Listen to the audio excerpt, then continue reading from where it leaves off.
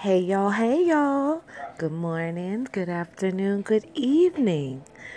Today on this episode of Let's Talk, I wanted to ask the question, who started off the new year a virgin? And with that question being asked, I mean no sex at all with no one.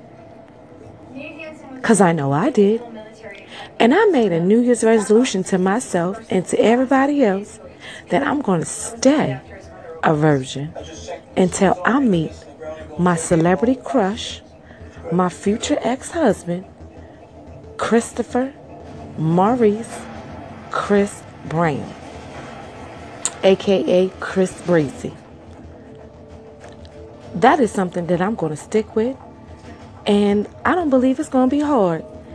So I'm sitting here thinking I must be the new 40-year-old virgin because I'm 40 and I'm not having sex. I'm going to be the 40-year-old version of 2018. What y'all think of that? I know it's going to be good and fun because I know I'm going to be tempted. I know it's going to be them men's coming at me and saying, oh, I know you having sex. I know you doing this and I know you doing that. Nope.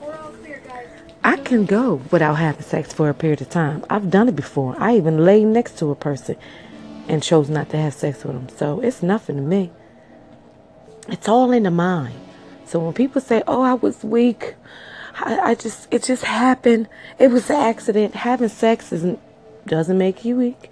No, it's not an accident. It's something that you want. You always want. I hate when people always blame alcohol and drugs. Oh, I was drunk. So you saying alcohol makes you horny? That's a good question. Does alcohol make you horny? Does drugs make you horny? Or that temptation was already in you. That desire was already inside you. That when you just had a little liquid courage, it surfaced. So again, on today's Let's Talk, who started off New Year as a virgin? And if you did, is that something that you chose to do? Or is that like a religious decision or just something that just so happens? Because me personally, like I said, I'm not having sex until I meet Chris Brown. Thank you for tuning in to Let's Talk.